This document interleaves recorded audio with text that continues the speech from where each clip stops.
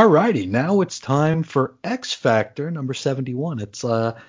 I don't want to say this is like the second tier of the X books from this month, but well, it ain't the flagship, and it ain't Marvel Comics Presents, so it's somewhere in the middle there.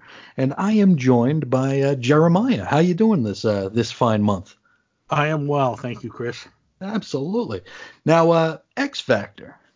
This is a book that I didn't know it was a thing back in the day. This is a book that you've actually discovered way before I even knew it was a thing. Tell me about how you first came across the title of X Factor. So my brother was reading X-Men, New Mutants, Alpha Flight, and when X Factor came out, he bought that. I read a lot of the things he bought, and that's how I got into it. The original 5 team, Sure. Fall of the Mutants, Apocalypse, that kind of stuff. Very cool. Yeah, because I've said it before. I only experienced X Factor during the Executioner Song crossover, so I remember sorting my books during those months, just putting them in order of chapters for Executioner Song, so I knew how to read them or whatever. Because I reread comics 100 times over back then because I only had a handful, and that's what you did. So Sure. I remember looking and seeing like X-Men was on number 14 and X-Force was on number 16, and then I get to X Factor and it's like on number 80 something. I couldn't believe that there were 80 issues of this book. I had assumed that it was just a new launch, just like X-Force and X-Men Volume 2. And then, I mean, when I find out that, like you said, the original 5, it was Cyclops, Beast, Iceman, Angel, and Jean Grey as the team. Yep. I thought this was, Cyclops' little brother's team. I never knew that this was actually at one time Cyclops' team. So it was very interesting. And before long, X Factor became like my X-Men book because, well, it was the cheap one. You could find this book in back issue bins for like $2 each. Where if you look at X-Men or X-Force, these were like $5 books and they'd just come out. Sure. It was just insane, the speculation. But you could buy 2 or 3 issues of X Factor from the mid to late 80s for the same price as one issue of X Force. So X Factor kind of by de facto became the book that I wanted to get a full set of, and I have in the in the interim, of course. But before we go any further, something I'm asking all of our guest hosts here, all of our co-hosts, I should say, because you guys are all coming back, hopefully. Which X-Men #1 cover did you get? I bought the pull-out one, the Gateway one that has all the pictures together. Yeah. Very cool. But you didn't get that at the time, right? No, I was not buying comics at the time. There was a couple years right around when this was released when I wasn't. So I picked this up. I don't remember for how much. I don't think it was $1, but I don't think it was more than 2 or 3. Okay. And how about X-Force #1? We're asking everybody which card they got, because I got Sunspot and friggin' Gideon. So I want to know what everybody else got. It's funny. I just bought a copy of that out of the dollar bins this summer at the Boston Comic Con to show it to my buddy, and I either pulled the Deadpool or the Cable card. I think it was the Cable card. Nice. Yeah. Back in the day, that was like the card. The Cable card was the one you wanted to get. And nowadays, I don't think anybody cares about the Cable card. It's all about the Deadpool card if you can get it. And I think I bought my brother a copy back probably like 97, 98, because it was, a $0.25 bin book. It was just always around. Nobody cared about X-Force. Nobody cared about anybody in it. And it was the Deadpool card. And I gave it to him because I was a big Deadpool fan back then, before it was cool to be a Deadpool fan.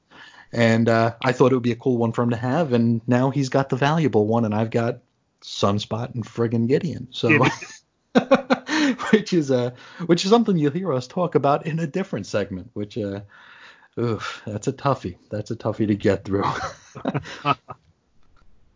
And now you mentioned that this was a time you weren't reading comics. How long was this span that you were kind of out of the game? Because It's weird because between you and also Reggie, you guys both stopped around the time I came in, and I always think that's interesting to have that odd overlap where the things are talking to me, but they're not talking to the people who were enjoying them before. So when did you stop? I probably stopped, and not really consciously, but right around 89, 90, my Hmm. junior year of high school. And it was just because there was other things to spend my money on at the time, hanging out with friends, going to Sure. play pool, that kind of thing. And then I probably restarted in 92, 93 when the Frank Miller Daredevil Man Without Fear miniseries came out. Okay, with the Ramita Jr. art. Yeah. Okay. Yep. Very cool. Very cool. Now, were these X-Men books ever on your radar? Because that's one of the reasons that I'm happy that you're a part of this, because I mean you're reading this for the first time. Am I correct? Yes. This is the first time I've read this series. Excellent. My brother was reading X-Men um, around Executioner's Song, probably Okay. before that. So I may have read, a couple of his things here and there, but I was not paying attention to them at this time now. Very cool. So I think you're going to have a very interesting perspective here, because which is something that I was really hoping to do with this program, just have different levels of experience with this era, because this is an era that I wish I could, relive for the first time all over again, just to see how I would receive it as a grown up, because when this came out, I was 11 years old, so this was right up my alley. And I don't know how 39-year-old Chris would would really receive the just the mishmash of X books from 1991 now. But let's get into X Factor number 71. It had a cover date of October 91, just like everything we're discussing today. You want to give us the credits? Sure. So it was written by Peter David with art by Larry Stroman and inks by Al Milgrom. Letterer was Michael Hessler, colorist Glennis Oliver. Bob Harris was the editor, and the EIC was Tom DeFalco. Mm. Yeah, and this was had a dollar cover price just like everything else, and it was called Cutting the Mustard. Now our story begins with introducing Guido, Lorna Dane, and Jamie Madrox while they're having lunch together. They're in a gigantic room, which I don't think has a ceiling, and they're making sandwiches. And we open with a Grey Poupon reference, which I don't know if that's something we need to explain because because back then you knew what the Grey Poupon reference was all about, but Yep.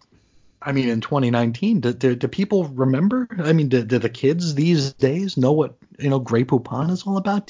I'm sure you remember those commercials. Of course, I remembered. The limousine and the British guys and all Yeah. that. But yeah, no, I don't think that's a joke that's carried through to the past 20 years or what have you.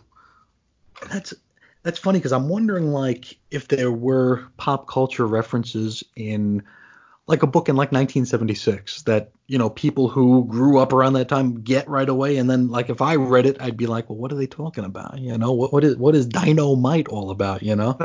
But but yeah, Guido does ask for some Grey Poupon, and Lorna says but of course, and gives it to him. Now Jamie is fiddling with like a mayonnaise jar, says he can't get it opened, and we're gonna see this mayonnaise jar all throughout this issue. We've got Lorna sitting there, and she's kind of concerned about seeing Alex, referring to, of course, Alex Summers, Havoc, because she knows that he might be a part of this little unit before long. And this is the first time is this the first time you're seeing Larry Stroman on art? I want to say yes. Okay. His name certainly doesn't ring a bell.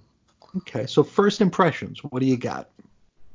I liked it quite a bit. When I was going into this book, thinking it's going to be a 90s book, I wasn't exactly thinking the art was going to be the kind of thing I'm into.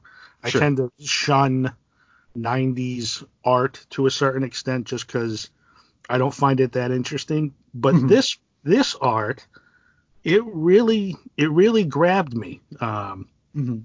It it's very stylized. The proportions are crazy, and the Al Milgram's inks are heavy.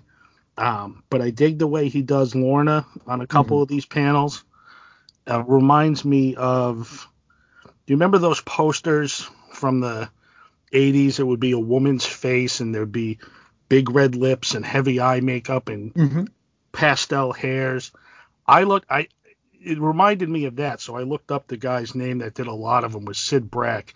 Yep. And I actually had a poster where, the woman had a cherry by the stem in her mouth, and Okay. real silly stuff when you look back on it. But that's the way some of these big portrait shots um, look to me, like they could be posters, that kind of thing. No, that's definitely a great comparison because you actually sent me off the air. You told me about Sid Brack. I looked him up and yeah, you couldn't be more right. It looks a lot like that. It's very evocative of that style and just the sort of abstract, sort of disproportionate, very very stylized, like you said. And the comparison that I can make, and it's not an aesthetic comparison, but reading the four main Superman books back then, you had very very classic, clean comic art, and then you had John Bogdanove, who was big, bulky, bombastic Superman, very blocky. And Hmm. it was just very different. It was like almost jarring when you'd go from chapter to chapter during those Triangle era years, where it's like you're following a story that has this clean, crisp art, and then all of a sudden it's a little bit more experimental. Back then I hated it. Now I like it. Just like with Strowman here. Back then I hated this. I thought this was like just too weird for me because I came in with Jim Lee, and Hmm. Jim Lee is the he's like the perfectly posed, not so much proportionate, realistically anyway, but perfectly posed characters that you could identify in a snap. Where with Strowman, it is a little all over the place, but I have grown to appreciate it now. Back then, hated it. Now I kind of dig it, and I feel like oddly it might have aged better than anything else that was going on back then. Uh, Maybe it's just the fact that I kind of gotten more accustomed to experimental art, but who knows? Who knows? But before we get any further here, I just want to introduce some of our characters here in case anybody doesn't know them. I assume everybody knows who these people are if you're listening to this program, but I beg your indulgence, I guess.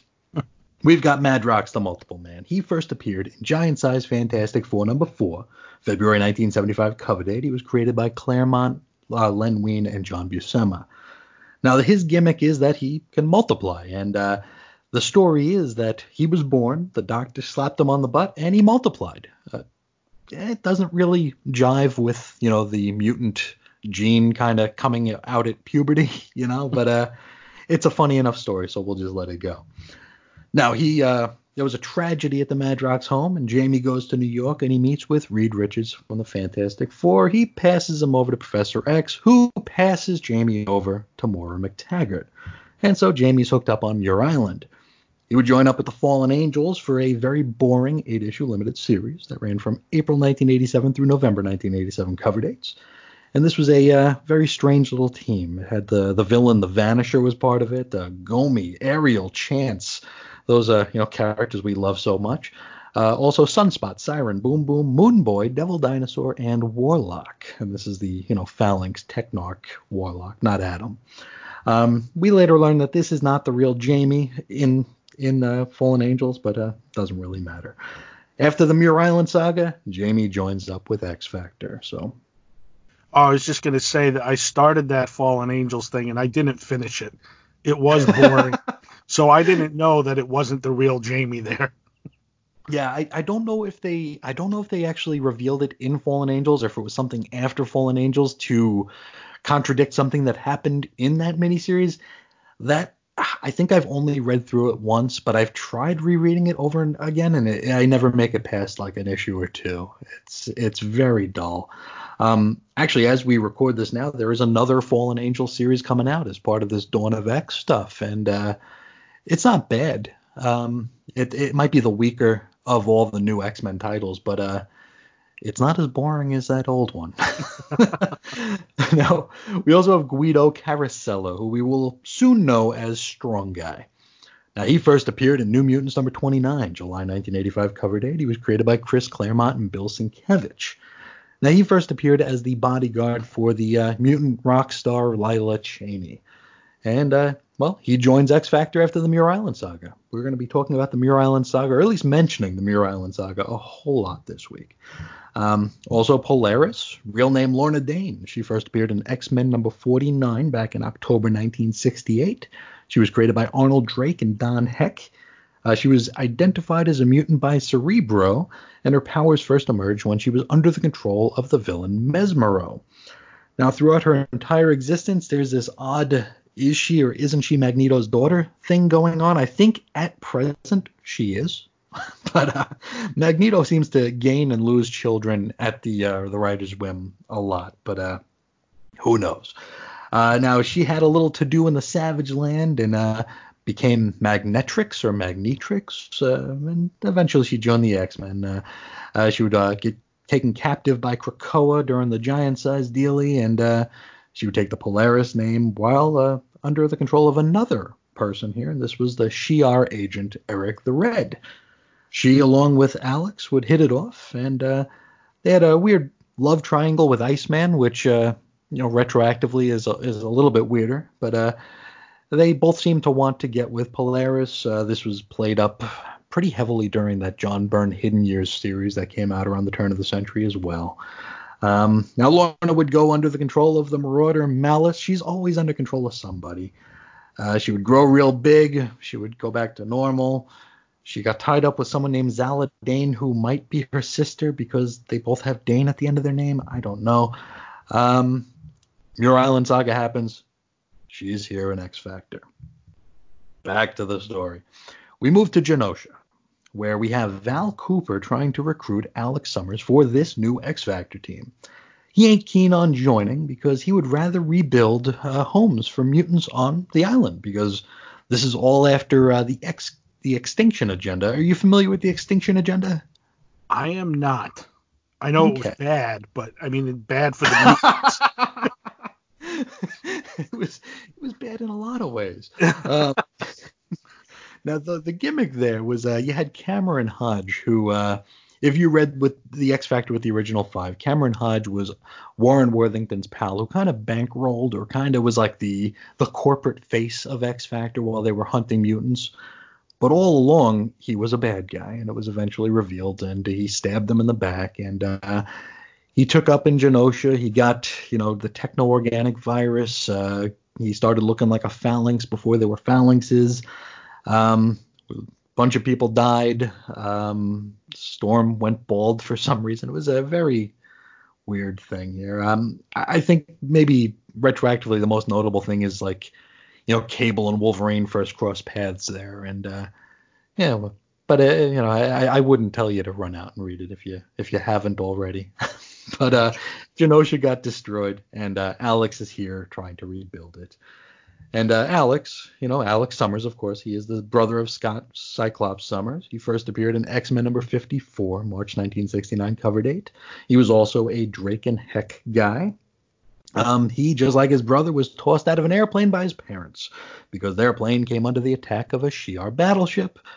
Naturally, they had a parachute. They didn't just jump. Now, he'd meet the original X-Men after earning his degree in geophysics. He'd get kidnapped by the living monolith, or the living pharaoh, if you will, who feared that Alex's mutant power might rival his own one day. He joined the X-Men alongside Lorna and was on and off with Lorna and also on and off with the X-Men. He would come back during the Outback X-Men days after they were, presumed dead. He would eventually enter the Siege Perilous, which is a whole other kettle of fish. When he came out the other end, he was an amnesiac in Genosha, and he worked his way up to being a high-ranking magistrate in the Genoshan army, he'd eventually come back to his senses, and here we are in X Factor, because all that good stuff. Okay, now back to the story. Suddenly, an I-beam snaps from its supports and plummets towards Val and Alex. Alex just plows the thing with an energy blast, and just then, Rain Sinclair, who I always called Ronnie Sinclair growing up, leaps into the scene, pushing the other Summers brother out of the way. Val Cooper doesn't even flinch. She says she wasn't scared in the slightest because she knew Alex would do the right thing. We jump back to Washington, D.C., where Quicksilver arrives, and he does so with the only Inhuman I ever cared about, Lockjaw. Now, you say that you didn't care about the Inhumans, but I'm actually a big fan. You might be the first person I ever spoke to who who was claiming ownership of the Inhumans. I don't know what it is about them. I dig them that they're kind of, maybe they're underdogs, they're outcasts. I like the character designs. Like Black Bolt, the idea of a king who can't speak, to me, is that it's just a great idea. If he says anything, he unleashes unspeakable horror upon his subjects. Mm-hmm. So the idea of him ruling, or being in charge of a group of people on the dark side of the moon or wherever they happen to be, I just find it interesting. And I like the other characters. Gorgon, I've got a love of mythical creatures, like Gorgon's a satyr, he half man, half goat. The character design, I think, is excellent.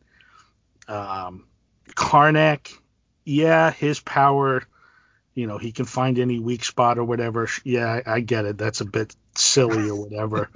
But he can be, when he's written well, he can be a nice counterpoint to Gorgon. He's a bit more rational, a bit more control of his feelings. Triton, he's the weak one in my book. Do you really need a fish man on the moon? It's true. Crystal I dig because some of the better stories that I've read with the Inhumans are when they meet up with the Fantastic Four, their adversaries or their allies. But Crystal and Johnny Storm kind of make a nice bridge between the two groups. And then Lockjaw, he's just a giant dog, so how do you beat that, You can't beat that, yeah. No. I tried getting into the Inhumans when they did the Marvel Knights launch back in '98, and I think it was Paul Jenkins and Jay Lee who did this series. I just couldn't get into it. I wanted to because I was I was the Marvel zombie. I bought everything anyway, so I might as well try to read it and enjoy it.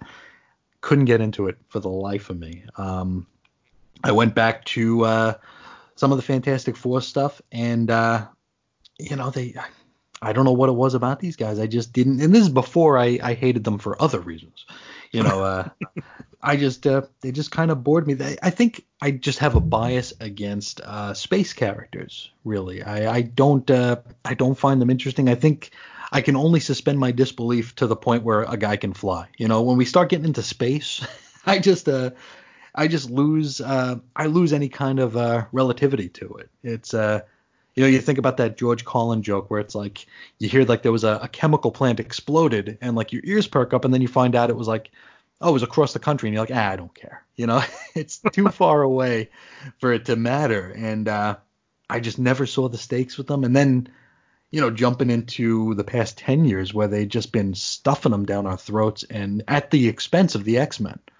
That's something that I don't think I'll be able to get past because it was just so blatant. And I just find these characters to be, I find them to be weak to begin with, but compared to the X-Men, I mean, who are the Inhumans? I don't see strapping a rocket to them. I just don't get it. And I can understand that. So I'm a big fan of the space characters. I do enjoy those storylines, the cosmic stuff. So I guess that's where, to me, that's where they thrive. I didn't much care for the let's replace the X-Men with Inhumans. That was silly. Yeah, very. And I mean, we're gonna talk about Quicksilver here, who, like, they kind of like made him into. Did they make him an Inhuman so they can put him in movies or something? Because I know they made him not Magneto's son anymore. Or were they miracles? Is that what they were calling them instead of mutants? They were actually like a race called the Miracles or something. I don't remember what they called them in that first Avengers movie. Mm. The whole recent things with the Marvel movies, the Inhumans, the TV shows, and who has the rights to what, I honestly can't follow it all. As far as I know, he's still a mutant. Oh, I hope so. Because I mean, it's just so silly, and I can't follow it, and I have very little interest in the other media as it is. But when we start to like argue continuity in something that I don't care about, it's like, what? I don't know. But we are talking about Quicksilver here. His real name is Pietro Maximoff, at least it was. First appearance, X-Men number 4, way back March 1964, created by Stan and Jack. And at this point, X-Factor number 71, back in October 1991, he was still Magneto's son. So we're going to go with that, you know. There were no movies at that time, so what are you going to do? Quicksilver, he was part of Magneto's first Brotherhood of Evil Mutants, but he did turn into a good guy pretty quick. He joined the Avengers when there was a little roster shift where Thor and Iron Man left, and we were left with Cap's kooky quartet. Now that was Avengers number 16, May 1965, cover date. He and his sister, the Scarlet Witch, would lose their powers, and they were sent to Wundagore Mountain, which might be the only thing I find more boring than the Inhumans. Wundagore? Ugh. It's I think it's just like a farm with that cow lady, and that's it. I don't know. Now their powers came back, and so did they. Quicksilver would marry the Inhuman Crystal. Together they would have a daughter named Luna, and here he is in X Factor, or about to join X Factor. We're not officially there yet, but he is there to meet with X Factor. Winds up in Washington, D.C., right in the middle of an anti-Roxxon demonstration. Now, Roxxon is like the premier Marvel bad corporation, and they're pretty bad about everything. I'm sure they're anti-union, and I'm sure they're anti-environmentally whatever the hell, and they're just bad dudes. Now, one of the protesters in this little demonstration proclaims that Roxxon is, quote, raping the environment. And this is 1991, and they're using the word raping, which I don't know if I've seen it in like a mainstream superhero comic this early on. It does feel makes the comic seem a bit more mature. It's not a word that I would have come across earlier in comics for sure that I can recall. One thing of note that I'm just realizing, mm-hmm. Roxxon is not an unsubtle play on Exxon. Yeah, absolutely. Even looking at the logo, I'm seeing that it's Exxon, and I'm like, you're just realizing this now? Come on. No, Quicksilver, he's in this mess of humanity here, and he's informed that there's a bomb about to go off. And so he rushes into action in order to take care of it. He uses his super speed, and he finds and deactivates the boom box before it goes boom. From here, we shift back to Genosha. Do you say Genosha or Genosha? Genosha. Genosha. Okay, good. Yeah. So do I. I have talked to people who have said Genosha, though. Now, but then again, I say Ronnie instead of Rain. So what do I know? So Alex, Rain, and Val, they're chatting about what this new X Factor can be, what it can offer to them as members. Alex is he's steadfast in his refusal. He does not want to, get back into the superheroing game, which prompts the arrival of Professor Xavier and Cyclops to try to convince him. And if you read some of the Silver Age stuff, it seems like Professor X was he was pretty fast and loose with the old mind wipe. I wonder if he was going to use that here if worse came to worse. Thankfully, that didn't come to pass because they told him Lorna's there, so he's like, all right, we'll do it. Speaking of Lorna, back in Washington, D.C., she answers a door knock. There's a knock on their ceilingless penthouse, whatever. And on the other side of the door, it's Quicksilver. He's finally found his way over, but he ain't looking too hot. Now, once he's inside, this ridiculously high-ceilinged room, he faints straight away. Guido carries him over to the couch. Some time passes, and we get a gag about the Inhumans convincing Ben Grimm, that's the Thing, that Lockjaw was a humanoid that became a dog instead of just, being a dog. Now, was this a running joke, or was this a joke that they just put in here? Because I feel like this is a urban myth that I've heard before, and I don't mean when I listen to your show when you discuss this issue. I mean, like, this is something I can remember thinking, guys, Lockjaw is a human. He just looks like a dog. He can talk. But is this the first time that this came up, or? I don't know, because it feels like a Mandela effect sort of situation where it's like I could swear that I've read, the verifiable proof that Lockjaw was a humanoid. He was able to. He was just like the rest of them, just transformed into a dog or whatever. It's very, very strange. I don't know if this was maybe lampshading that urban myth, or maybe this is what started the urban myth. But I'm right there with you. I feel like it's like one of those things that might have come up like in a Ben Grimm poker game issue or something. Exactly. And it just kept coming back. But or maybe this is Marvel drawing a line under that. It's like, no, he's no longer a guy who was turned into a dog. Now he's just a dog. But what do we know? Now, as Quicksilver comes to, we learn that something has happened to his powers. Now, if you're a speedster in any comic book universe, this sort of gimmick kind of gets you. Now, every time he uses his super speed, every time he taps into, the Marvel Speed Force, his metabolism accelerates his aging. So, in essence, every time he uses his powers are killing him. Aging at super speed and everything. Yeah, this does feel like something that plenty of writers have toyed with or whatever. Yeah. I haven't honestly read a whole lot of Flash up until the recent years, and I've read plenty of comics that have Quicksilver. So to me, it doesn't feel like something that's been overdone. Mm-hmm. So I'm looking forward to see where this goes in this comic, what they do with it. So am I, because I honestly don't remember how it all worked out. So I'm also looking forward to seeing where this goes and who's behind it, because we're gonna find out that they have an idea who might be behind it. They just don't have a name. But first, we jump over to Genosha, back to Genosha, or actually somewhere between Genosha and Washington, D.C., because we're on a jet heading back to the States. Now on board, and this is something that I only noticed this reference this most recent time I read this issue. I mean, we covered this issue on the treadmill like 2 years ago, and I didn't even get this joke then. Val Cooper says she has a brother who's in the FBI, and she's jealous that he's got all these really cool stories to tell. So she's hoping that X-Factor and the formation of X-Factor and her dealings with X-Factor are going to give her stories to tell at Thanksgiving, so it's not just all about her all-star FBI brother. And she tells us about a case that he's working on. He's somewhere in the Pacific Northwest, and it's regarding a girl who was found dead, wrapped in plastic. And I did not get this Twin Peaks reference until this most recent time.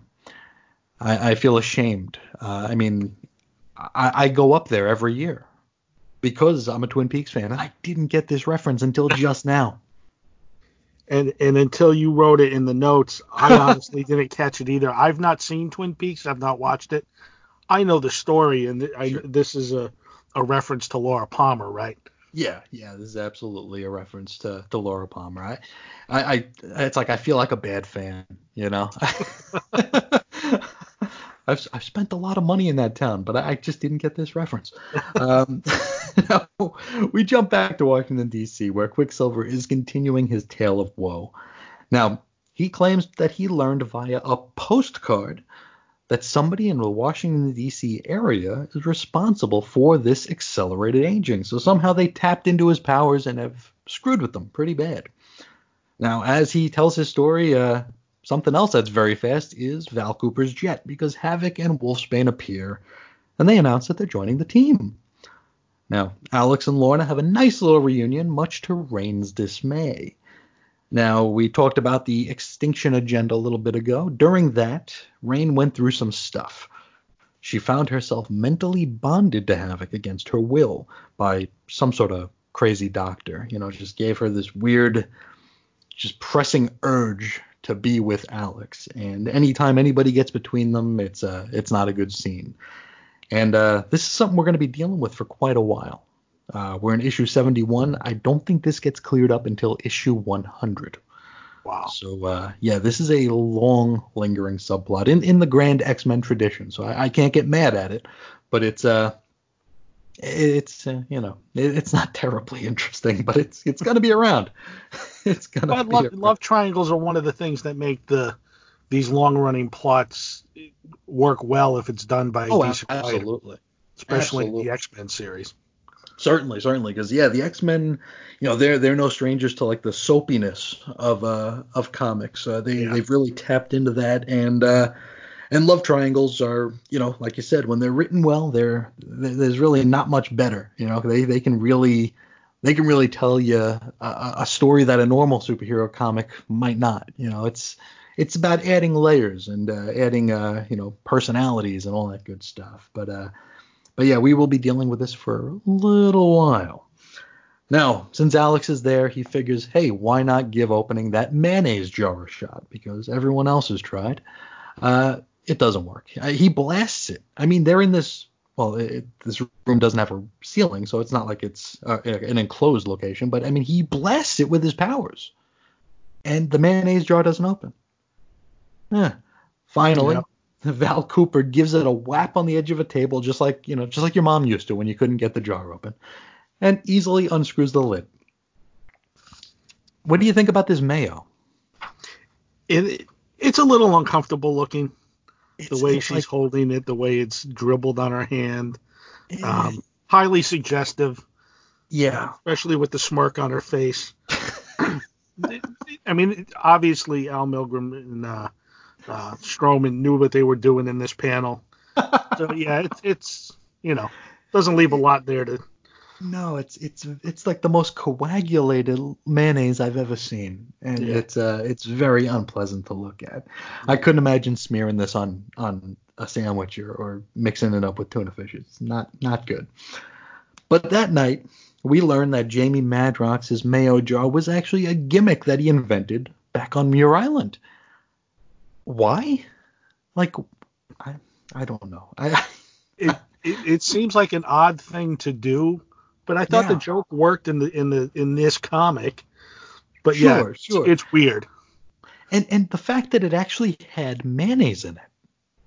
How long was that mayonnaise in there? I don't know.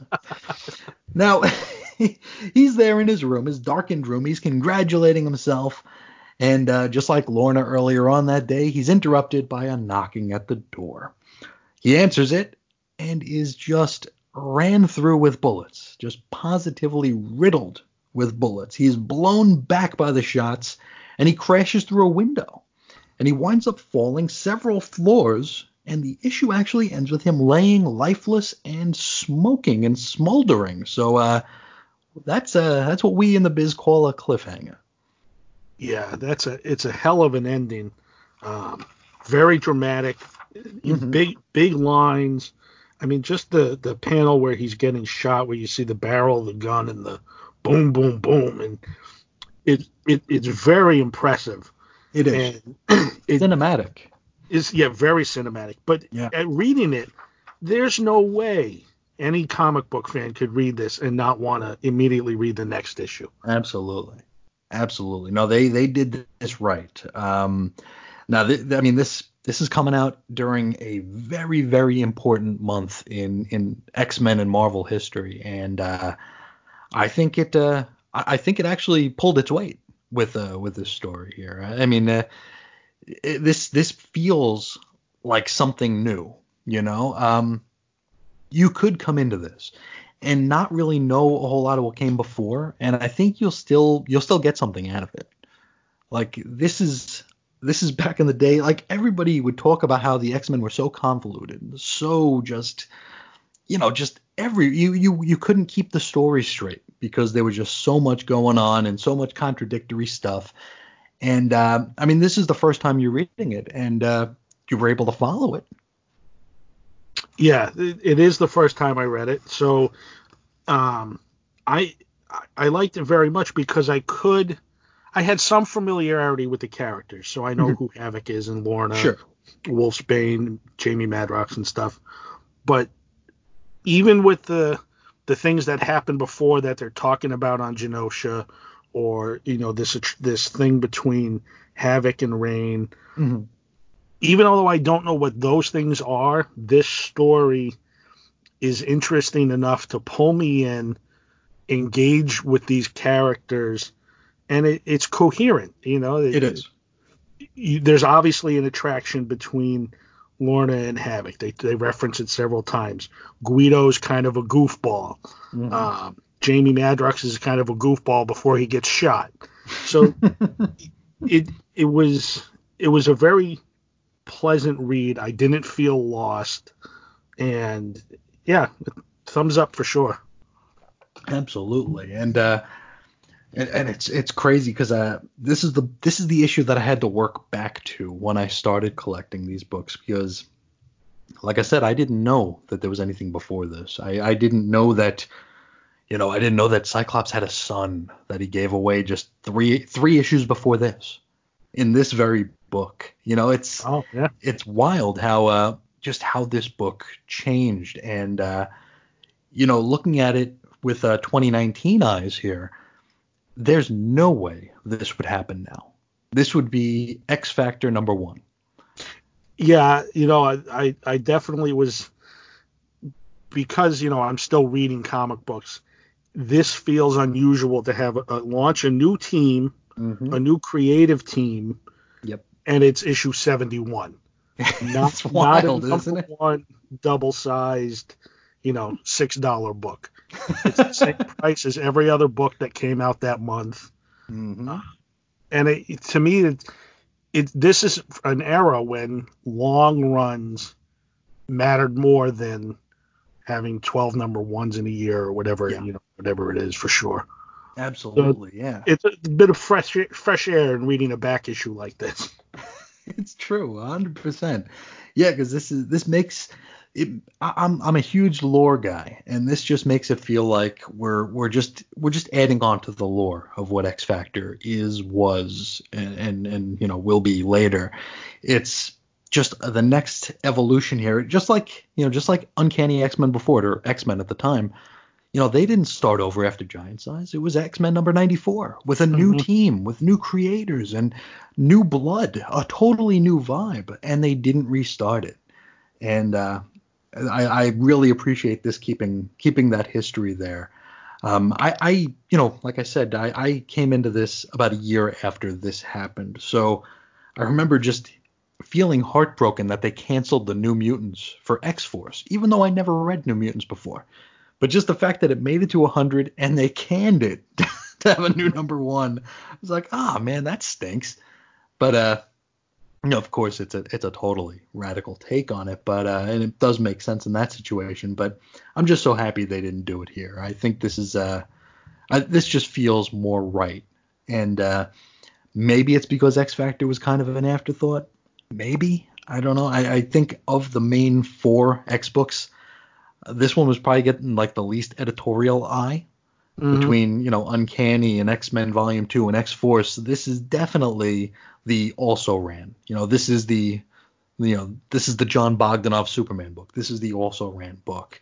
Well, and there's none of the characters are first tier necessarily. Sure. X-Men. Havoc, yeah, but even when Scott and Professor X show up, they're really only in it for 2 or 3 panels. Yeah. So it's not like they put them there like, oh, if you love Cyclops, read this book. Here he is. Not like that. So it's definitely a middle of the road team. Sure. So yeah, maybe that's why it doesn't relaunch, but it worked really well, for sure. It did, absolutely. Now this issue actually came with a letters page. Now we took a look at the letters page. Do you have any takeaways from these missives from the readers. So looking through the letters, I honestly I didn't read every letter, every word of every letter. Sure. Mostly because they were all referencing, the last few issues, 66 to 68, that I haven't read. Mm-hmm. The one thing I think the Inhumans were in one of those, though. I think the Inhumans were actually in one of those with Whilce Portacio on the art. Look it up. But there's all the letters are positive letters about the story they were telling, the art or the writing, how much they love these characters.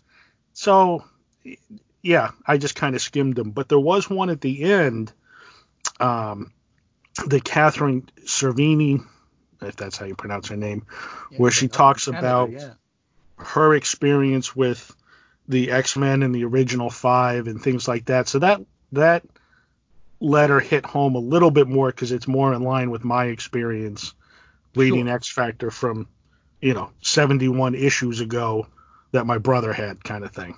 Sure. Yeah, because that was that was as cheap as I was able to get it back then. Even during the haughty speculator days, a lot of stuff happened in there. I mean, the first appearance of Apocalypse, I remember getting that for like $3 or $4 because nobody cared. Nobody cared, and this was 1992, 1993. So I mean, it's not like first appearances weren't anything we cared about back then. That was, the bread and butter of the back issue bins, and I was able to get that. Nobody cared. I was able to get the whole Judgment War thing that ran for like 7 or 8 issues when the Simonsons were doing it. I remember getting those for like $1 each, and just being blown away because like my main back issue hunt back then was ElfQuest, and I couldn't find those for $1. Those were $2. Sure. And here we are with X Factor for $1, and it's an X book. It's a Marvel book from the 80s, and just blew me away. And so it's really cool that, like, going back to the lore, it's like you had Warren dying, or Warren faking his own death, turning into Archangel. So much cool stuff that's still part and parcel of X-Men storytelling to this very day. And I looked at that Catherine Cervini letter too, and it's a lot of that, and I really like it too. It was a really good one. Well, and even when X Factor first started, and they're the mutant hunters that are covert mutants and nobody knows kind of thing. That's a story now that Marvel seems to be telling and retelling every few years. And not necessarily, I mean, it's because I guess it works. It does work, yeah.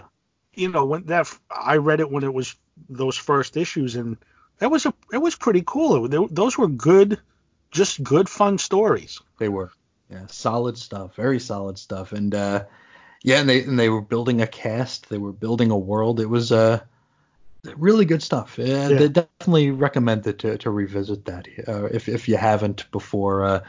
I would say that there's an affordable way to do so with the essentials, but I think the essentials are all like gold now, so those might be a little hard to come by. But I'm sure that most of them are probably on the Marvel Unlimited if you've got that.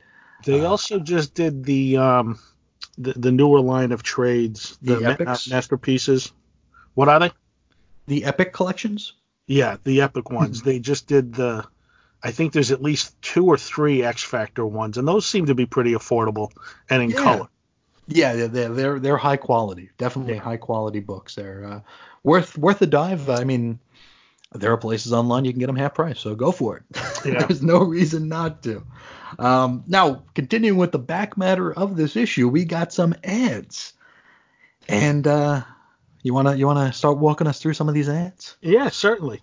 So the first one on the inside cover, it's the full color ad for Bill and Ted's Excellent Adventure video games for the NES and Now, not good. I didn't play the games myself, but I do like Bill and Ted. I like the first movie. Mm-hmm. I like the second movie. That one doesn't hold up as much as well for me, but they were fun, goofy movies. Sure. I can't say I'm dying to go out and find the ROMs for these games or anything. um, One thing that was funny, I picked up an issue. There was a Bill and Ted's comic I Yeah. didn't know about. It was done by Evan Dorkin. Okay. I think it ran 10 or 11 issues. I picked up issue 8 in a cheapo bin, and it was pretty funny. I'm someone who likes Evan Dorkin generally. Sure. I liked Milk and Cheese when I was in college, and it was cool to read an indie comic like that. But I really Sure. like his Beast of Burden stuff now. So Okay. Yeah, because it's weird. Like he'll pop up in like these like odd Marvel comics from around this time, and you never knew it was him. I came across one called Fight Man, and it's like don't about know this it. like I'd never seen it before. It's like this nerdy kid who becomes like a jerk superhero, and like the cover is like everybody hates Fight Man, and it's a Marvel comic, and it's Evan Dorkin, and it's just very very bizarre, and it's always cool to discover something like that. But these games, Yeah. brother, Now, not did you good. play them? Yes, I Okay. remember renting. I never played the Game Boy one, but I'm assuming. I mean, if the Nintendo one wasn't good, I'm sure the Game Boy one wasn't either. But I remember renting it, and it was like you'd use the phone booth, and you were like trying to call to find certain people lost in history, like Cleopatra or Napoleon or Abraham Lincoln or whatever, and like you would call them by like they had two different phone numbers in like a cosmic phone book, and it would send you through the tubes of time where you'd use a coin every time you dialed a number on the phone or something, and you'd have to like shoot your phone booth from circle to circle to circle to get to even the level. Just you haven't even started playing yet, and you already want to take the thing out and chuck it against the wall. And then you get into it, and it's like it's got this isometric perspective. It's not like a straight 2D platform sort of a game. It's got this odd isometric perspective, and you're on like these weird paths, but you can leave the paths, and you have to leave the paths in order to find these secret items. But when you leave the path, you're like jumping into grass, and you can't walk on the grass. So you just jump and you fall down. And then all you can do from there is jump again. And if you don't make it back to like the path, you fall down again. But like the whole thing is you're jumping into random places in order to find some sort of historical relic that you have to give to some sort of historical character, and then they come and they join your band. It's really, really, really bad stuff. Wow. Yeah. So what other ads on that high note? What other ads we got here? So moving on, we get to a Fleer football card ad, and at the same time, I dabbled in baseball cards, sports Okay. cards, things like Sure. that. Um, I wasn't collecting cards when this series had come out, Mhm. but I did have some football cards from earlier years. I had the pro. I like to think of it as famous. I don't know if it is or not, but the Pro Set football series, because it was the first year, the debut year, and there was Barry Sanders rookie cards in it and things like that. So I Okay. did have a lot of those cards. Um, and I was a big fan of Bo Jackson. Mm-hmm. Still at this time, I wasn't buying his cards or anything, Okay. um, but I was a big fan of Bo Jackson. I actually got to see him play at Yankee Stadium when he was on the Royals. Okay. My dad had got it. We were Yankee fans growing up, but my dad got tickets because he knew I was a big Bo Jackson fan. So we got to see him play and got to see him make a great play in left field or center field. When I see, these old football cards, things like that, I always end up thinking about Bo and, Bo knows and the famous pictures and things like that. Oh, he was huge Yeah. back then. I mean, yeah, I don't know if it's just my 10, 11-year-old memory, but it's like he was like up there with Michael Jordan and Magic Johnson in Yeah. insofar as like iconic, sports figures. Yeah. Bo Jackson was huge. Yeah, all the endorsements he had, all the different shoes, and oh man, he was just everywhere, and just seemed like a really cool guy on top of everything else. Uh, Not to,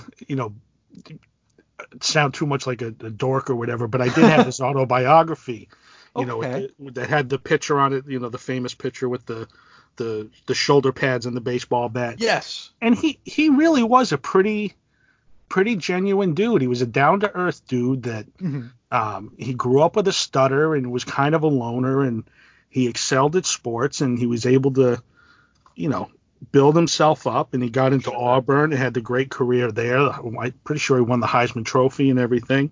Okay.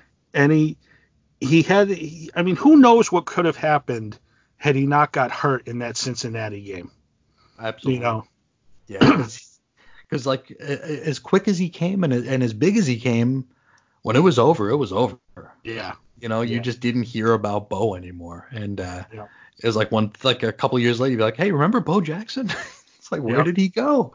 But that's it's always cool to see that stuff, because that's one of those like touchstone sports icons from my youth. And not that I was ever a huge sports fan, but everybody knows Bo. Right. Or anybody our age knows Bo. Right. You would at least have seen that ad and had to think, wow, that guy looks pretty cool. Absolutely. Absolutely. And just what a just what an awesome athlete, just to be able to excel in two very different sports. That's very cool.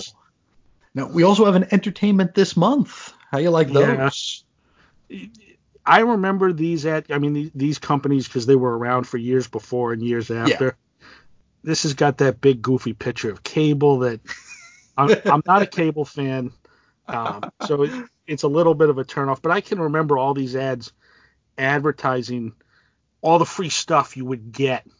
Oh, if yeah. you ordered comics. They'd send you posters and pins and things like that. Mm-hmm. And that kind of thing, I loved that free swag or whatever. Sure. I can remember a poster we got, with our Inside Comic Stores or whatever, of the Aquaman miniseries.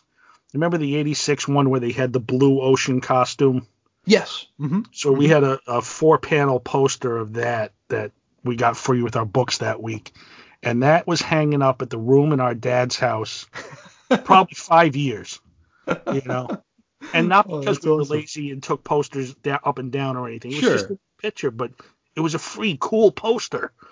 So, and I've been digging through my garage. I've been sharing some of the stuff I found in my garage online, but I love that swag too. I keep everything. I've got like the postcards that like announce the Age of Apocalypse still. I've got like the preview. I've got previews from like 1991, 1992, the catalogs. I just hold on to everything, and because those would come with like the uncut cards. You'd have like a full sheet of Silver Surfer Prism cards, and it's like, how can you throw that out?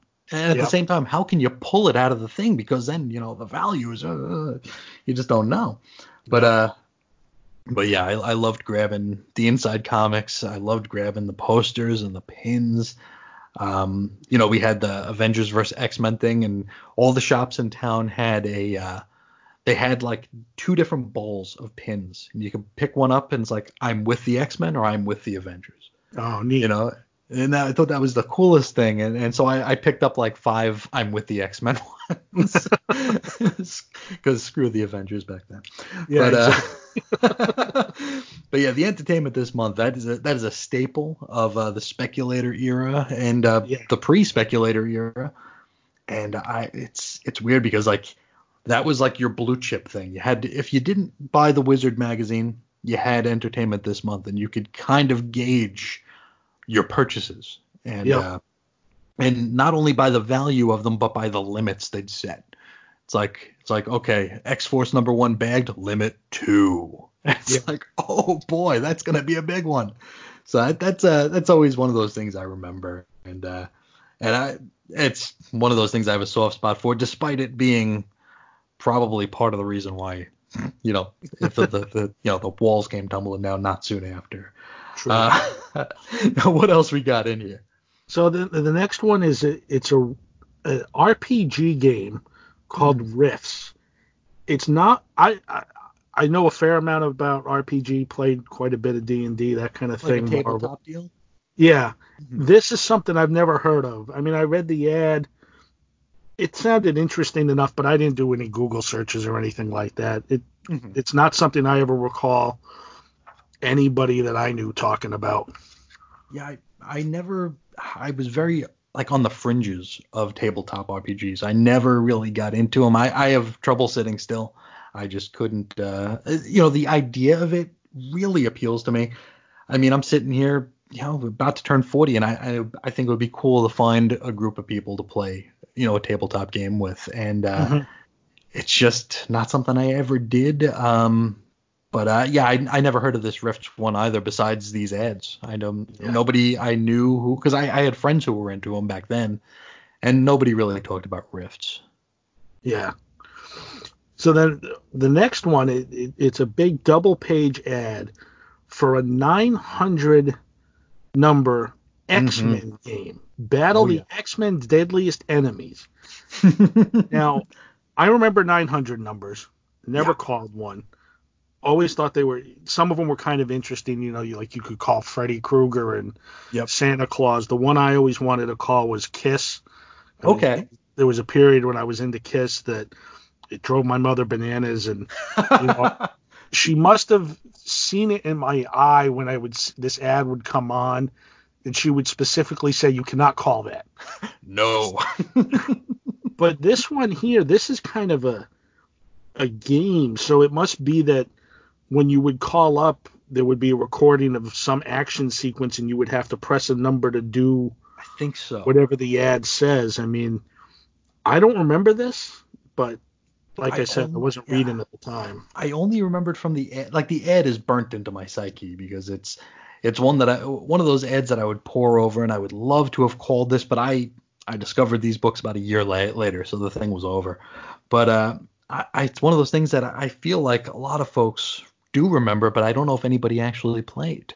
Or and it's I wish there was some sort of audio captured from this Yeah, that we could revisit and listen to and just see what this is all about, because it's one of those things that's gonna like stick with me until the day I die. It's like, well, if do I push 6 to fight Sauron? I mean, what do I do? It feels exactly. very interesting. And on the topic of 900 numbers, I've only ever called one, and I called the WWF hotline once, and yeah, it was there was a pay-per-view. It was an in-your-house pay-per-view in like 1995, and our cable went out.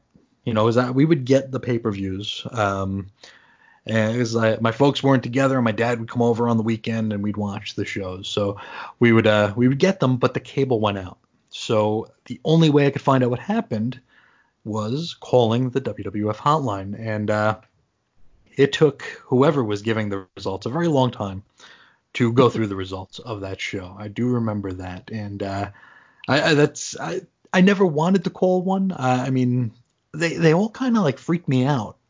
I was a very skittish child, so like I'd see like the Freddy Freaker or something, and it's like, Yeah, oh, why would I want to call that? Why would I want to, or Freddy Krueger even? Why would I want to call him? yeah, It's always very very strange. The whole disembodied voice thing just freaks me out. So it's like if I'm calling and hearing a recording of Santa, even that's gonna scare a 5-year-old Chris. So yeah. what else we got here? So the next ad to me is the most curious ad in the book. Mhm. The picture is a blue panel, cloudy sky with a little country home. Says celebrating 10 years of success, and Mhm. on the right side is a yellow panel with a lot of text, and it's for Westfield at University Green, P.O. Box 470, Middleton, Wisconsin. And just looking at the ad, I can't tell you what they sell, what they're promoting. To me, it looks like it's either a rehab clinic or an antique shop, because stranger things have been advertised in comics. You could, back in the 70s, you could become an electrician, They an could architect, a buy car mechanic. jewelry. Yeah, No, but it does look like a rehab. It looks.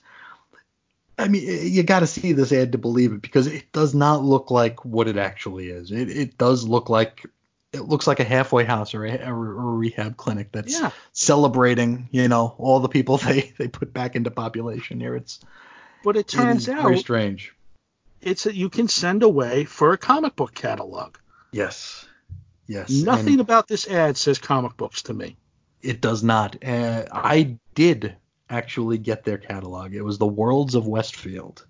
No And kidding. yeah, and the funny thing is, I didn't remember ever sending away for it. They just started showing up at my house, addressed to me. So I don't know how it happened, but I was suddenly getting Worlds of Westfield catalogs, Wow. and I got them for a few years, and then they just stopped coming. Just as mysteriously as they started coming, they stopped, and I Wow. never knew what they were. And when I looked at this ad, I'm like, oh God, that's the same people.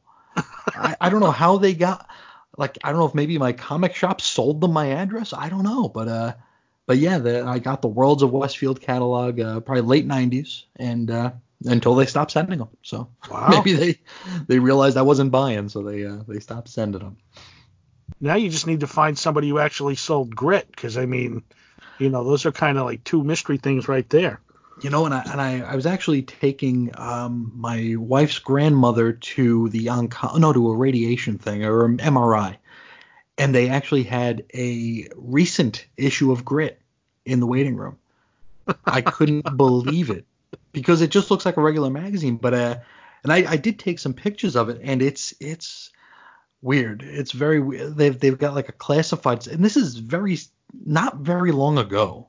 This is maybe within the past 7 or 8 years this magazine came out, and there were still people putting like their full addresses in there to like trade things or to sell things, and Wow. for pen pals and for recipes. And I'm like, what planet is this? Because I don't give my address or phone number out. I wouldn't put it in a magazine. Sure. There are crazy people out there, That's and right. and these people, and it's like selling our compost toilet. Come by this address. It's like, what? You gotta be kidding me. But yeah, Grit's weird. That's I've wild. never seen one of the classic ones though. I'd love to though. Right. So then there's an East Coast Comics ad, Sure. very very similar to the entertainment. No pictures, but I mean, there's an array of comics here at various prices. Pretty Sure. standard stuff. Yeah. Yeah. There's an ad for comic book subscriptions Hmm. that I spent a few minutes looking at, and it's a really good deal. There's a get 3 titles for the price of 2 deal, and Hmm. then there's another one where you can get $5 off.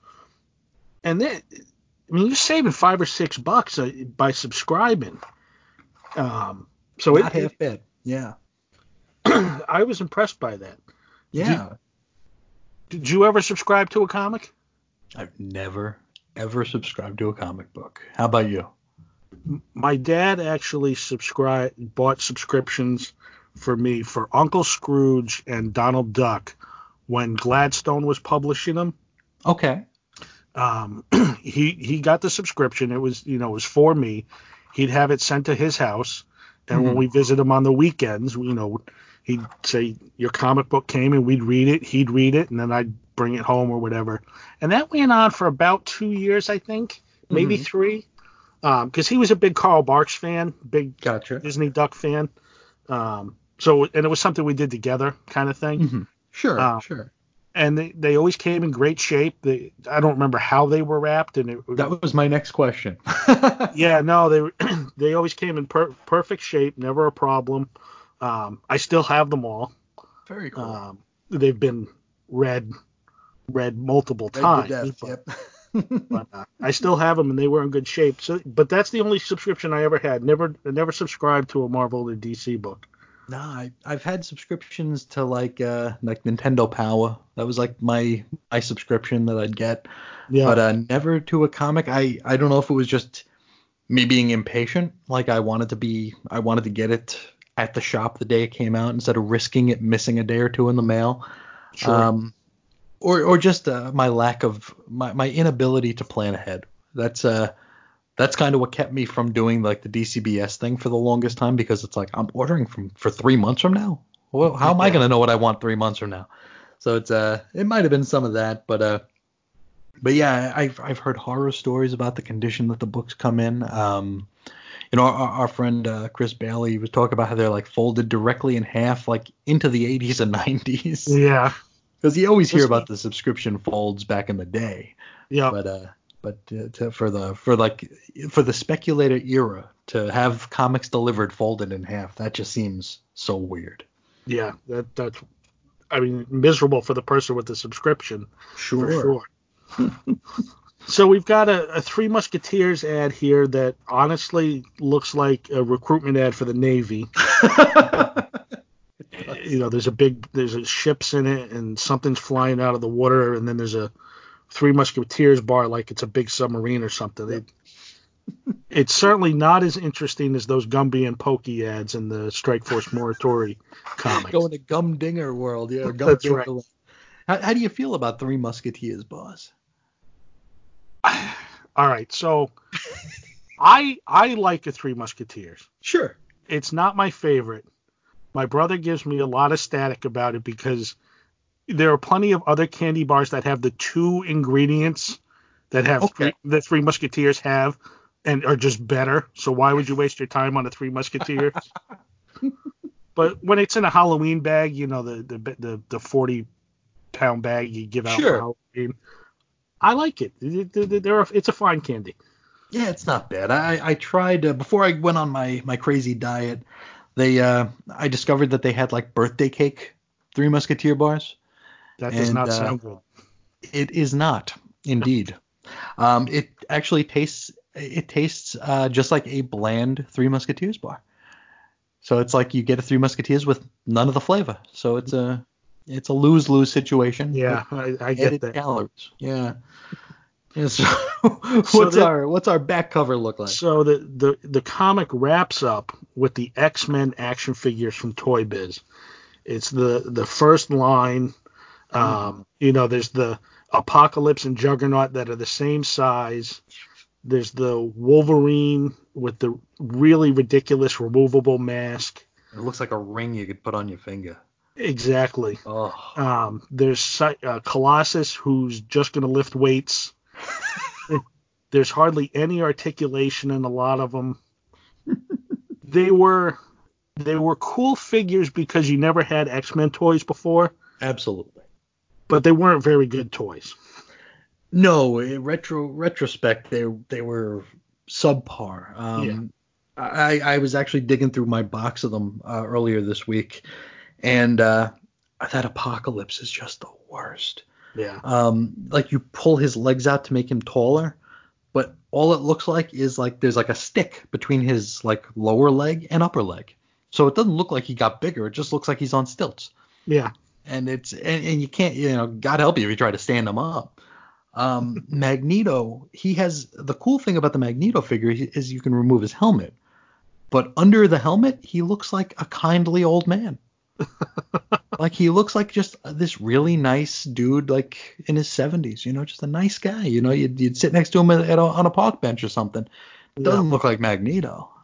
That Wolverine. The thing I liked about that Wolverine figure that they never revisited is the fact that you could actually keep his claws in. Like you pulled in like this little tab on his wrist going up to his elbow, and then you tucked it in behind like a little divot. So actually like click the thing and they pop out. With all the ones that came after this, like they were just like spring loaded. So they would always stay out. So you'd have like your Wolverine, and this was in the brown costume, the first series here. When you'd get the yellow costume that everybody wanted, the claws didn't go in. All they would do was like spring in and then pop back out. So they wouldn't disappear completely. So anytime you used them, his claws were out. I thought that was very silly.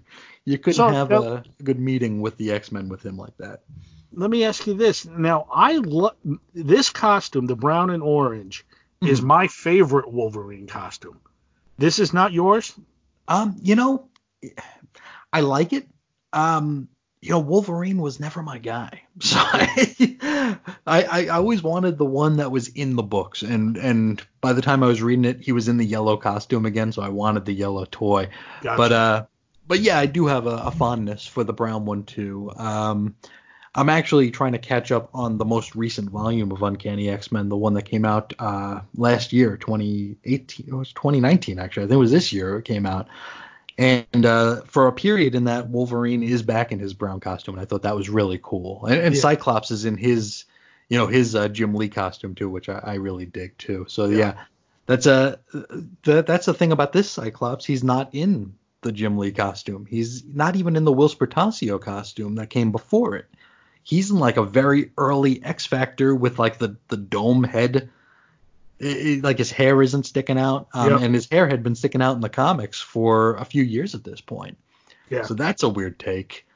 Nightcrawler hadn't been on the X-Men for a long time.